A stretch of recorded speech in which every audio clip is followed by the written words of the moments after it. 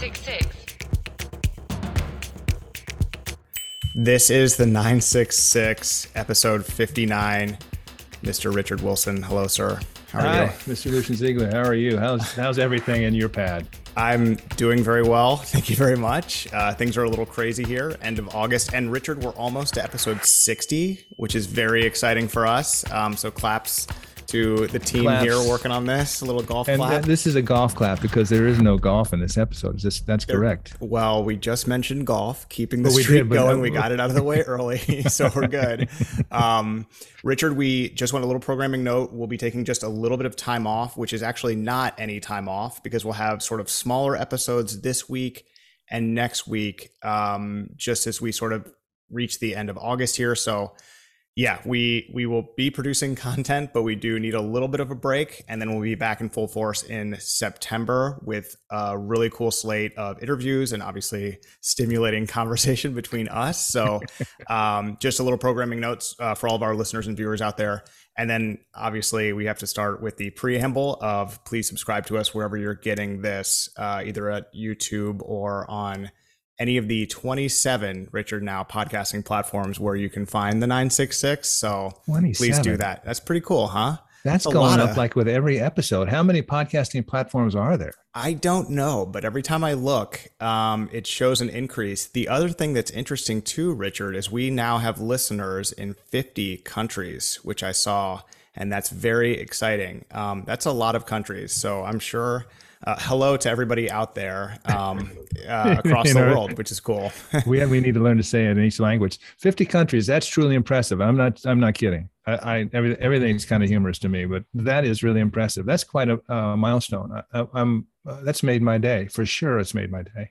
Yeah, it's cool to see the numbers go up. I mean, we've said that before, but every time we look, the numbers go up across every platform. And it's really exciting because we did not expect this level of audience. So hello, everybody out there. We will be highlighting some of those countries maybe next week or the week after just to say hello to those people. But anyway, Richard, let's keep going. What's your one big thing this week? My one big thing actually covers every country in the world. We won't do a shout out to every one of our 50 country listeners, but not this week, but maybe we'll work them in. So my one big thing, Lucian, I kind of feel like I'm in high school recently. This is the third week in a row I'm doing, in essence, a book report.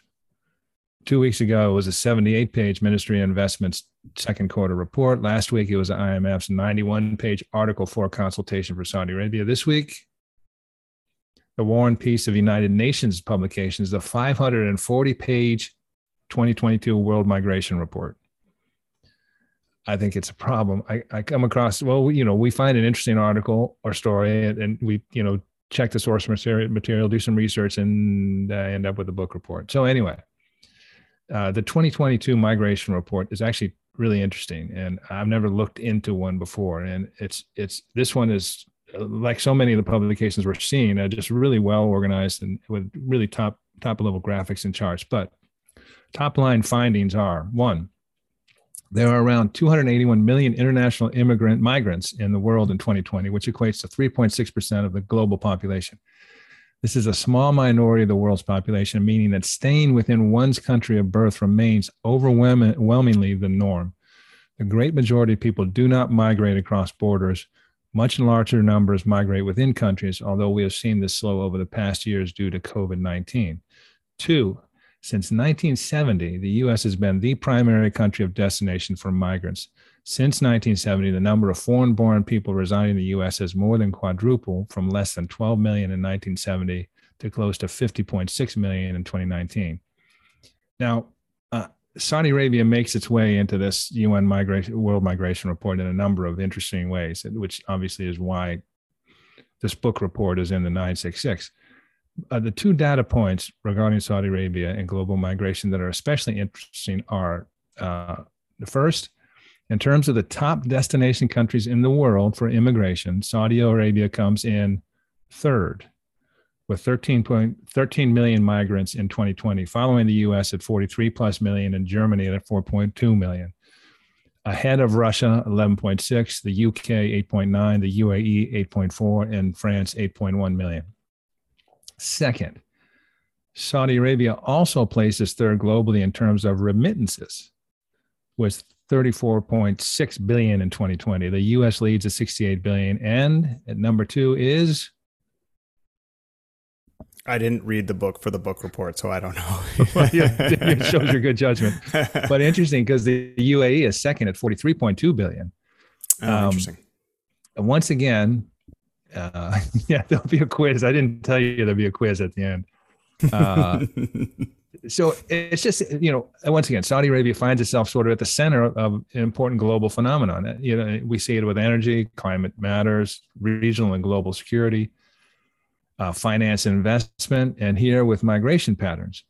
So in closing, a couple of quotes from the report I thought that was interesting. Remember, this is a 540-page report. There's lots of good stuff in here.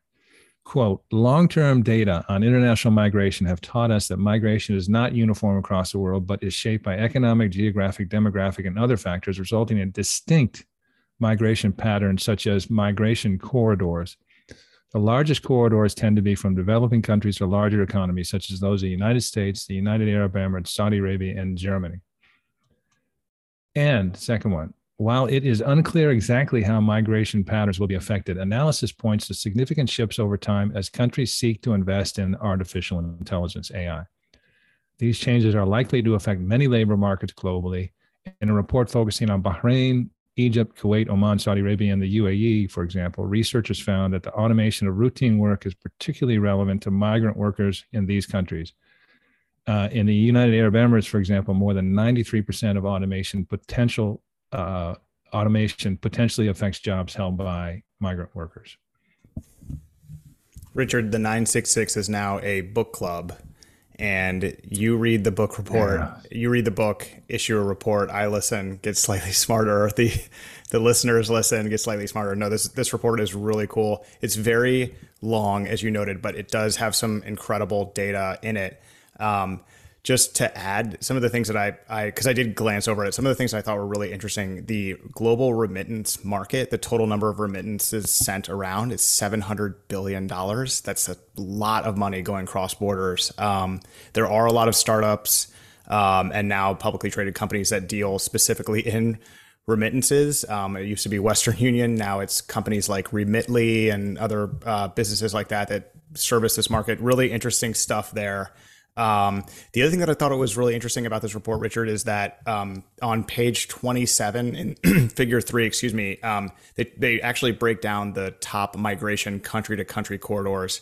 And Mexico to the United States is number 1 by a lot. It's just under 12 million people a year, which dwarfs the next, which is Syria to Turkey. That is fascinating. And then Saudi Arabia first comes up, I guess, 9th on this list. And the number one migrant source for Saudi Arabia is India. So it's the India to Saudi Arabia corridor.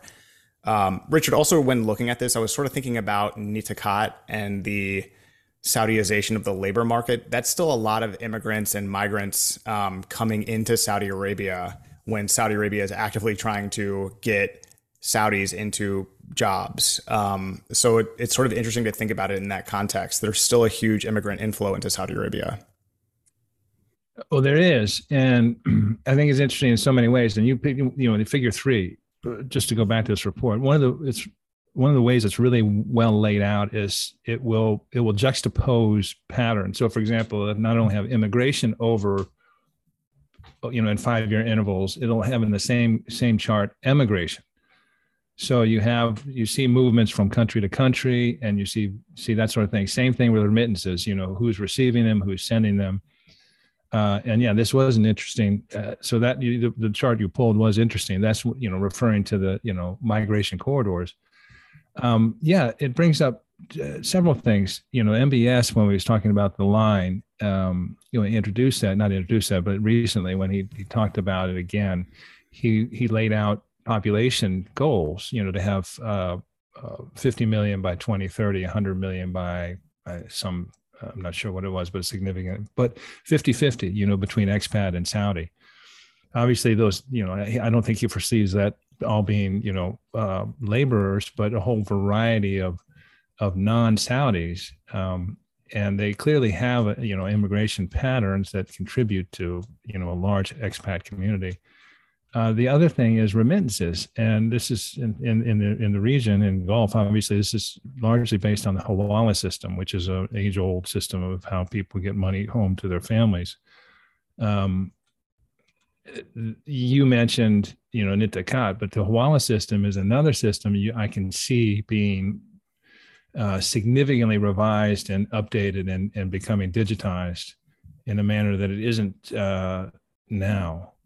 Mm-hmm. Anyway, these, as I mentioned, Saudi Arabia finds itself at the heart of significant, global phenomenon, and this is one of them. They'll be dealing with migration, and Nitakat is Saudization. There won't be, if in terms of the plans that Saudi Arabia has for itself, the native population isn't going to be able to take, pick up all the slack in terms of what's needed in the workforce. So the migration, the immigration population, I expect will grow and evolve, and we'll see more of it. Yeah, we're going to include a link to this in the on the YouTube page. It'll also be in the show notes. It's kind of worth opening up, even if you're just looking at the graphs that are in it. I mean, I'm looking at one right now that shows global air travel over time starting in 1945, and then it just continually goes up until 2020 when the pandemic hit and just goes straight down. It's kind of we all knew that, but it's sort of shocking to see. All right, but you just caught the bug. This is what happens when you get into this report. There's a lot of good stuff. It's like showing up to book club and wishing you had read the book because everybody's so excited about it. Oh my goodness, this was as good as it was billed. Yeah, so we'll put this report up there. We'll share a few of these graphics. The report is really long. It's from the UN. Richard, I think the UN Migration Agency merged with the UN or is a subset with the UN. It's in 2016. I had the note up here and now I can't find it, but this is part of the United Nations, sort of, right? Organization. It's a UN. It's a UN International Migration Report. Yeah, cool. Well, it's very comprehensive, very cool stuff. Check it out. So we'll have a link to that on, if you're listening to us as a podcast, if you go to the show page or wherever you hit play, there should be a list of things that say show notes, and in there'll be little timestamps. I'm sorry, I always throw these little plugs in there, but there'll be little timestamps where you can jump directly to a conversation topic if it's interesting to you. And that's usually where we throw all of our links in. So check that out. And on YouTube, it'll just be right there in the description. If we ever forget, we usually get a few commenters who say, where is the report you talked about? And I realize, well, I maybe need to sleep a little bit more because I definitely forgot. So very interesting stuff. Richard, my one big thing this week, sort of talking a little bit more about the 966. We cover a lot each week, and each week there's usually 9 topics. And one of them is a conversation or an interview. And then there's really 8 separate topics and subjects we cover. We have our one big things. We go through Yella, where we have smaller segments, talk about issues du jour. But we really cover it all, the economy, policy, topics, both light and serious. The point here is really 2 things for the 966. We do cover stuff that isn't just at the very top of the newspaper, isn't just the top headline stuff that you hear about over and over. Richard, it's interesting because I got, and I sent this to you, a Google News update for Saudi Arabia, which both of us get twice a day. And it's always sort of cool to see that, comparing our own newsletter to it, because I mean, often, and especially recently, it's just 10 different sources of news items. And recently, once or twice, has been all of the same story. And so it's like, okay, so if you want to learn about Saudi Arabia, that's one story from 10 sources. What we're trying to do here is really, get to a lot of different stuff and tell the story of Saudi Arabia and everything going on, because it's just not really talked about. So anyway, my one big thing this week, I think is something worth giving a little bit of extra attention to. It is Saudi Arabia's recent conservation efforts, particularly in preserving Arabian wildlife.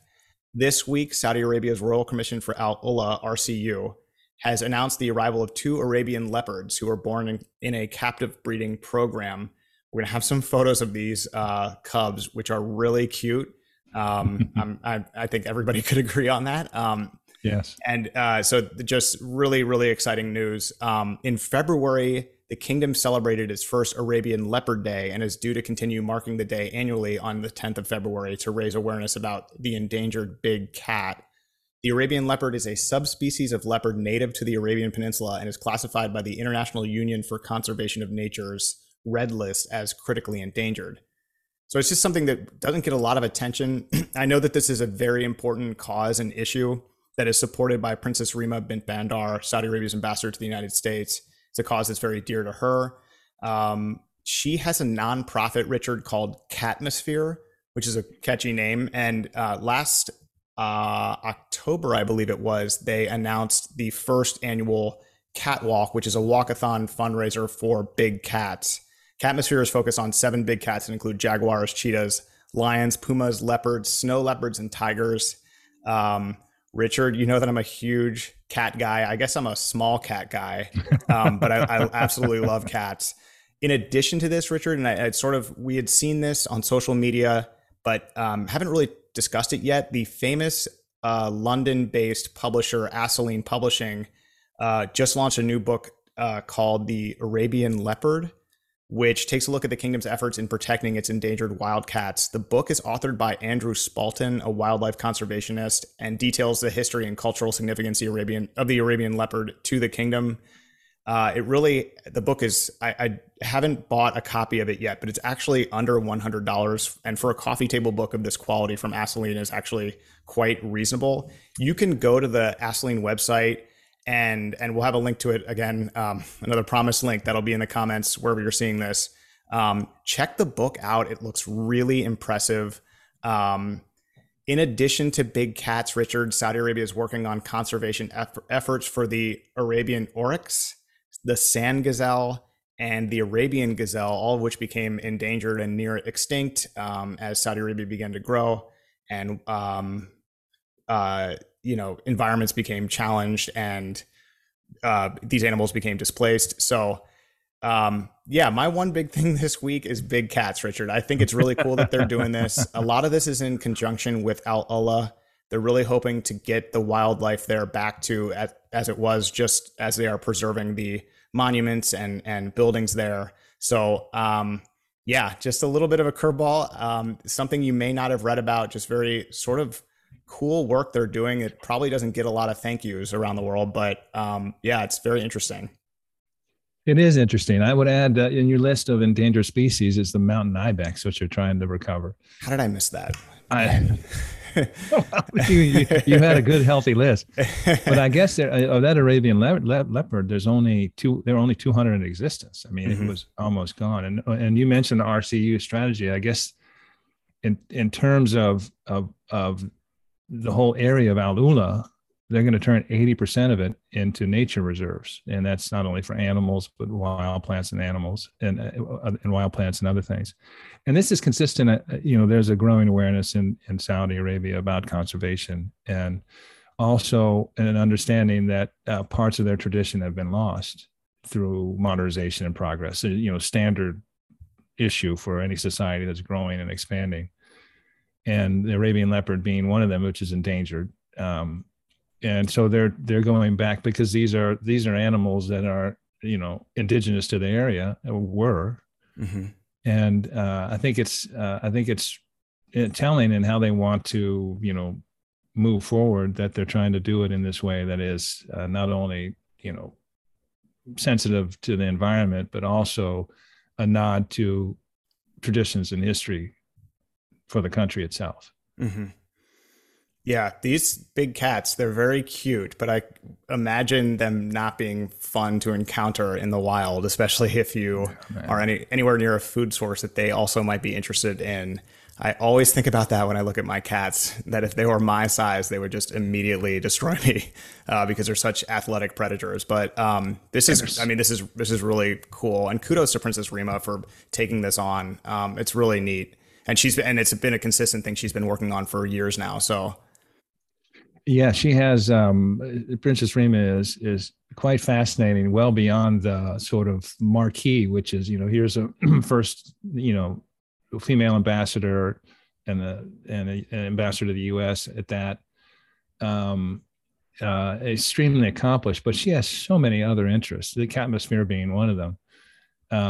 And she's such a natural for this show, and because she's a businesswoman, she's done all sorts of. She's she's founded all sorts of charities and things like the Zahra Best Breast Cancer Awareness Association. She's a founding member of that. Founded Alf Care, which is a social enterprise for elevating the professional capital of Saudi women. Just really an impressive and active and multifaceted individual. This being one of her, I think she's obviously very excited about it. She also does 100 brands, and she, this is 100 brands, Saudi brands. And I think this harks back to her business background.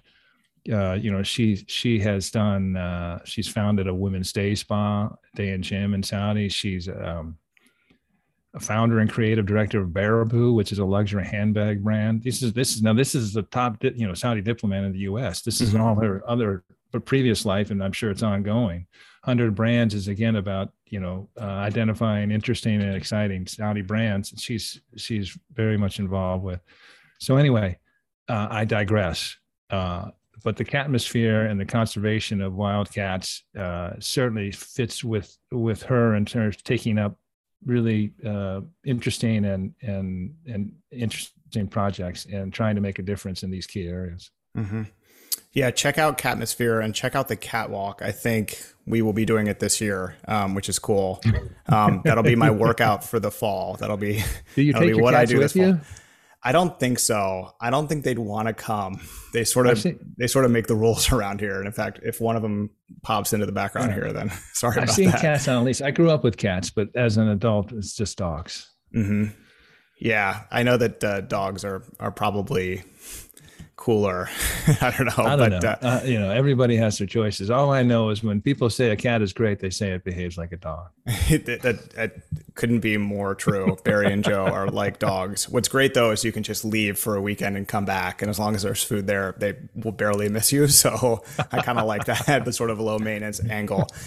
Anyway, Richard, let's get to Yellow. We're not going to have an interview this week or a conversation this week. We will have one next week. And then we may just only release that. We're still working on it. We're also trying to plan a little time off here. But anyway, so we're going to get right into Yella this week for a little shorter episode.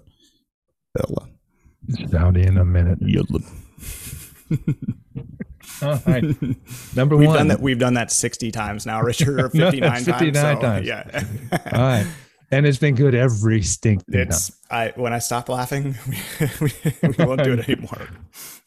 Number one, new Saudi companies law 2022, key changes and next steps for companies in KSA. The National Law Review reports that on June 28, 2022, the Saudi Cabinet of Ministers approved the new companies law, and it was published in the official Gazette, Al Qura newspaper. On July 4th, 2022, the new law will come into effect on or around January 1, 2023, replacing the previous companies law, which was issued in October 2015, and the law of professional companies issued September 2019.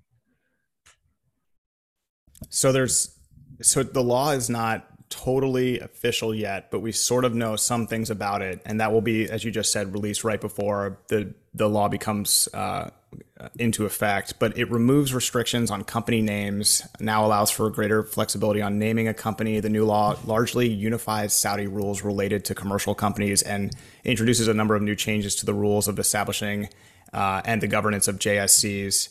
Some other things, Richard, these are really sort of major advances. We say reforms a lot, but these are advances for the private sector. And we're going to include this article to the National Law Review, which really breaks it down nicely into a sort of chart so you can see how the old and new laws will work. This one's interesting. Yeah, that link that's really a major reason I wanted to see it in here, because that the article has a comparison of key provisions, old and new. And I think it's telling. So this new law is intended to unify, Saudi rules on commercial companies, professional and nonprofit companies, all under one law. I think it's interesting that it replaces new laws that were introduced in 2015 and new laws that were finished in 2019. You can see them trying to be responsive, trying to develop and install a regulatory environment that is attractive to investment, that eliminates hurdles to establishing a business, any number of things that a potential investor is considering when they look at Saudi Arabia. So it's interesting that it came so quickly on the back of these other ones, because clearly they'd gotten feedback. Mm-hmm. Said, okay, those are changes, that's fine, but we need these other things. And this is, I think, is intended to really bring everything together, bring it up to what they think is the most accessible means possible and the most uniform codes possible, because they really need to attract investment. So I think it's interesting, and that's why it's a one big. It's a yellow. Definitely look at the article. Mm-hmm. We talked a little bit with this with Chris Johnson about this a few weeks back, Richard, just sort of in general. But it would be good to have him back with us when the law is officially published before it's enacted. But yeah, it sort of is very like you just said, to echo. It's sort of lean startup of Saudi to put some changes out there and then listen to what people say and then adjust. It's cool to see that. Well, outside of any investment proposition, the first thing you do is look at the legal environment, and it's been a sort of little bit of a moving target. Mm-hmm. And so, this will, if it's simplified and it's easily accessible and it's consistent across all sources, then it's just going to be a much easier accessed environment. Yeah, and an easier environment in which to invest, which is good. Richard, Yalla number 2. Salman Rushdie attack is called unacceptable to Islam, says Muslim World Chief. Mohammed Al-Issa, Secretary General of the Muslim World League, called the attack on writer Salman Rushdie, quote, a crime that Islam does not accept. In an interview with Arab News on the side of his participation in a conference on interreligious dialogue in the Italian city of Rimini, he said, quote, Islam is against violence and can never admit any method of violence. Religious and intellectual issues, including phrases that may read in full or partly as offensive, cannot ever be dealt with in these violent ways. I don't have anything to add. That's what you want to hear. Mm-hmm. Obviously, I think as we've talked about in the 966, the Muslim World League has been the leading platform for Saudi Arabia's and Mohammed bin Salman's preferred message of a moderate Islam. And, it says a bit that, Mohammed Al-Issa was in Italy for, in a religious dialogue. He's doing a lot of these. A lot of Saudis are doing a lot of these, but he in particular. Mm-hmm. So this is the appropriate response. And it's nice to see. And I don't really think it needs much more comment, not anyway from me, but it's important that, a message of moderation from Saudi Arabia get out there in terms of Islam. Mm-hmm. This has drawn a lot of negative attention toward Iran. Richard, in my notes for this, I wrote, I don't really have anything to add. Violence is always wrong. What happened is actually truly terrible. It happened in the United States, which pisses me off. I would like to draw people to a recent article in the Washington Post, and I'll try to remember to throw yet another link in there. It was actually an op-ed from Jason Reslian. I hope I'm saying his last name correct, about how he went to Iran in 2005 with Christopher Hitchens, my favorite columnist and writer of all time. And it's just like a really interesting read. I don't have much to add to this, but good on the Muslim World League to sort of set the record straight here for this crime. Number 3, Pride of Ukraine. Usyk beats Joshua, keeps heavyweight belts. The AP reported this past week that Alexander Usyk kissed the blue and yellow flag of Ukraine and looked to the Saudi Arabian sky as he waited to discover if he had honored his war-torn country by retaining his world heavyweight titles. 6 months ago, he was patrolling the streets of Kyiv with an automatic rifle and defending Ukraine from the invading Russians. I remember reading about this. Inside the King Abdullah Sports City Arena, the still undefeated Usyk lived up to his billing as the sporting pride of Ukraine by beating Anthony Joshua in a closely fought rematch to keep his WBA, WBO, and IBF belts. Quote, I devote this victory to my country, my family, to my team, to all military defending this country, the 35-year-old Usyk said through a translator. This is such a cool story. It reminds me of the Vitaly Klitschko, I think, is the mayor of Kiev, who was a previous heavyweight champion of the world. Boxing isn't as big in the United States anymore as it was. It's still really big in Europe. What I think is really interesting is right after this fight, Tyson Fury started salivating, saying, And in fact, he announced today that organizers have 1 week to come up with a huge purse and schedule a fight. September 1st is the deadline. But he is ready to take on Usyk. So that should be interesting. He has said basically if somebody doesn't come up with a lot of money to make it happen, he's going to stay retired. But I think everybody knows that he's just drumming up some interest in this. This is like every sport nowadays. Free agents make demands, or the players make demands. Yeah, Joshua said before the fight that he loved fighting in the U.S. In Saudi Arabia, and understood. Unfortunately, he's 1 for 3 now. One of the interesting, but it is kind of a fairy tale story for Usyk to win this. Obviously with Ukraine and at war. In an undercard, this is interesting. An undercard of this fight, two interesting things. One, an undercard, a British Somali super bantamweight Ramla Ali won the first sanctioned female professional boxing bout held in Saudi Arabia. The other interesting thing is this is all these events were held in the Jeddah Superdome, which could be kind of cool to see. And this is the Jeddah Superdome has a world record for a roof that spans more than 689 feet. That is cool. Yeah, that was quite the event. I guess was it late Friday night or late Saturday night? But that was quite the event. There was a lot of history made in Jeddah. It was cool. It was a split decision, I gather. And I'm not I don't watch a lot of boxing, much less pay to watch it. But and I guess Mohammed bin Salman was there. Mm-hmm. It's a big deal. These are big events. This is a world heavyweight championship. Mm-hmm. 3 belts. Yep. Very cool.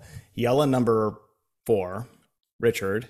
Saudi Energy Ministry completes legal framework for the rollout of EV charging stations. Saudi Arabia's Ministry of Energy, in coordination with other related government agencies and in integration with the private sector, has launched the regulations for the rollout of electric vehicle charging stations so as to ensure quality, efficiency, and the protection of users and facilities across the kingdom, according to a report in Saudi Gazette.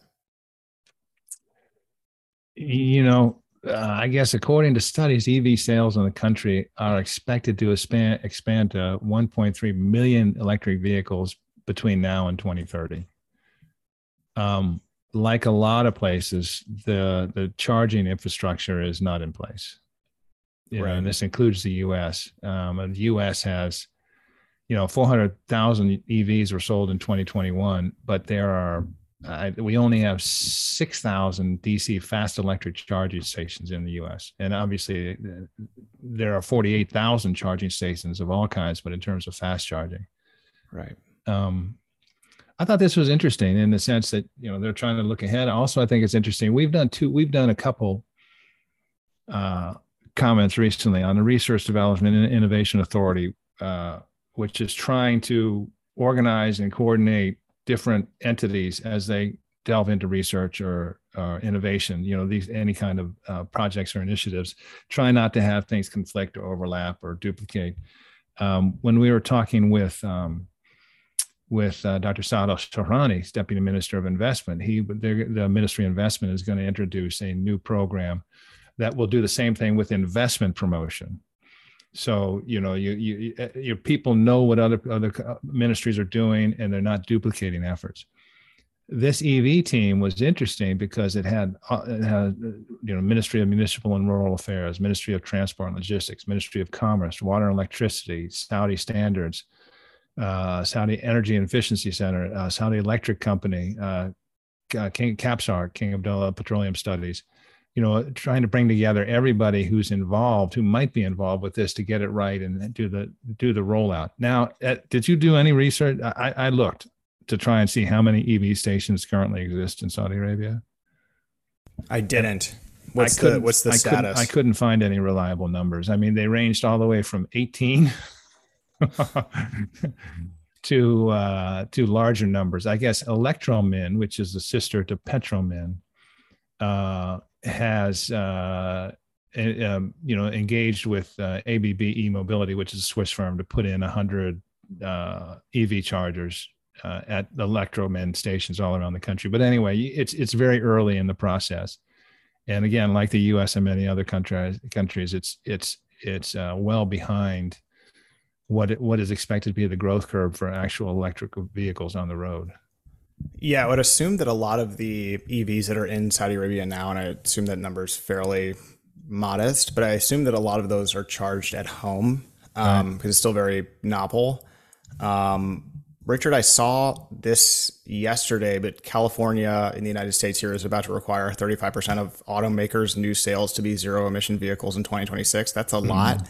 I mean, especially with the charging infrastructure not in place. What's interesting too is there's the issue of having enough charging stations, and then there's the issue of how those charging stations are powered.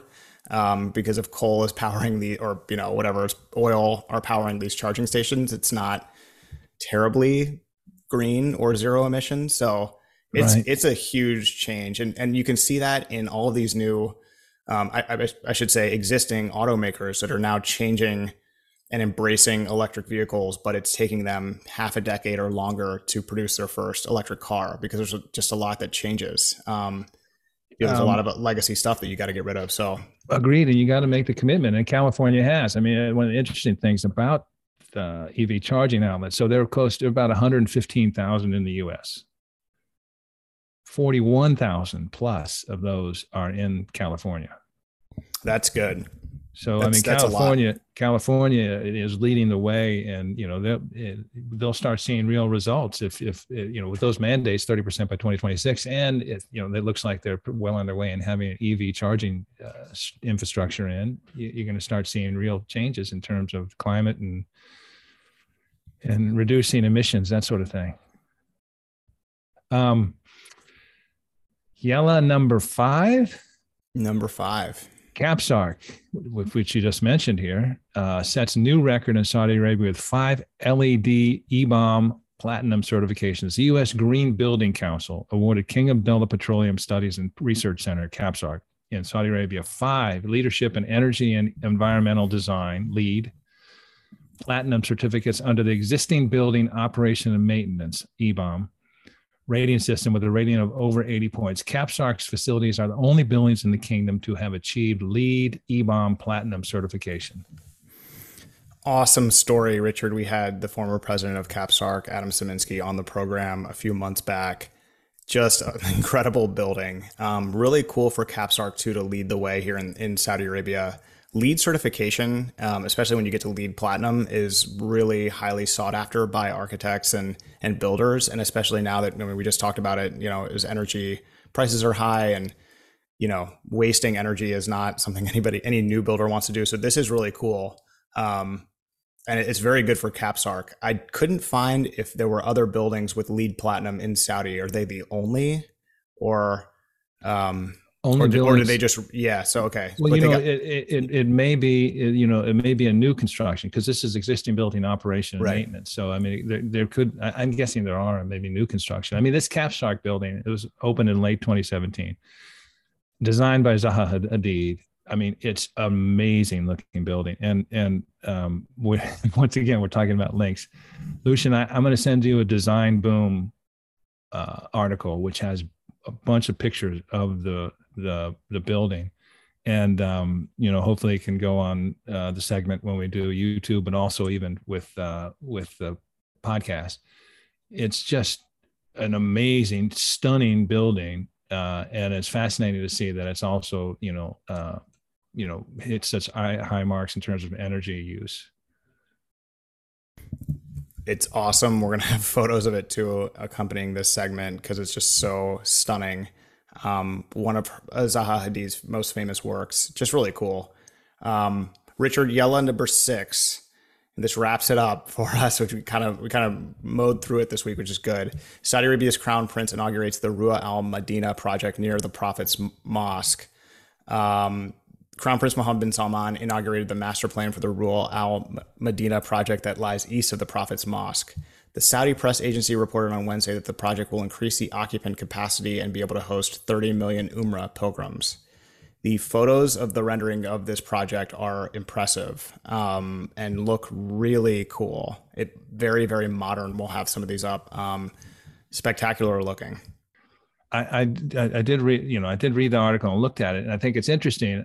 I also it makes so much sense. You have these major urban infrastructure, urban projects. You have Jeddah Central. You have the Riyadh Royal Commission for Riyadh City, which is just remaking Riyadh. It's not surprising that you have this kind of investment, these kind of plans. Again, in Medina, especially, it's not only urban regeneration and urban renewal and new design and that sort of thing. It's a way to promote tourism and try and maximize all these Umrah and Hajj pilgrims coming and making it inviting for them to stay and spend money. 47,000 hotel rooms, Richard, are coming in this development. Some in the luxury segment. Open and green spaces will make up 63% of the total land area, which is 1.5 million square meters. It's huge. And it looks, again, we'll have photos of it, looks really modern and cool, but there's sort of a traditional flair to it a little bit. Definitely. Kind of hard to describe, but very cool. Yeah, I mean, this is, I didn't see a price tag on this, but I can't imagine it being inexpensive. And that's something they're going to have to watch. They're going to have to pay attention to, because you can't make it all upscale, because you lose the middle class, but also well, maybe you can make it all upscale if there's a market for it. But I'm guessing they'll have a whole range of options, especially with 47,000 keys in terms of hotels rooms. Well, and I was also talking just generally about the budget to do all of this.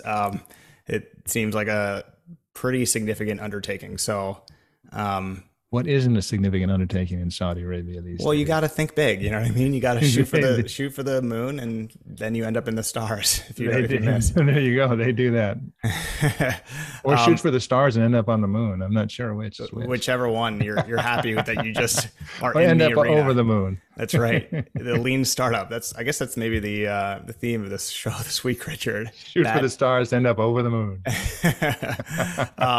This was a good one, a short one. We'll be back with a conversation next week, again, as I said, and then the week after that, Richard will probably be back to a full episode. If it's not the week after that, we've got a little time off coming up here. Be nice to get more than 5 hours of sleep a night. So we'll see if that's a possibility. But no guarantees, though, when you get your body into a rhythm. But Richard, thank you very much. Good one. Thank you. I love our guests, and our guests are impressive and fascinating, and it's always an education to have them on the 966. But these are fun when we get to yap. We just get to yap. As we've said from the beginning, this is what we would be doing anyway. Yes. This is an offshoot of our newsletter, which we've already plugged this week. But it's just, if you want to learn about Saudi Arabia, don't go to Google News, because you're going to get the same article sent to you over and over. Our newsletter is highly and expertly curated, if we may say so ourselves. So subscribe to that at sustg.com. You just do it right there on the homepage. Richard. It's the go-to source, your front page for everything Saudi Arabia, and in depth too, back pages as well. It's a tremendous service, if I do say so. We do say so. See you next week, Richard. All right, you too. Thanks.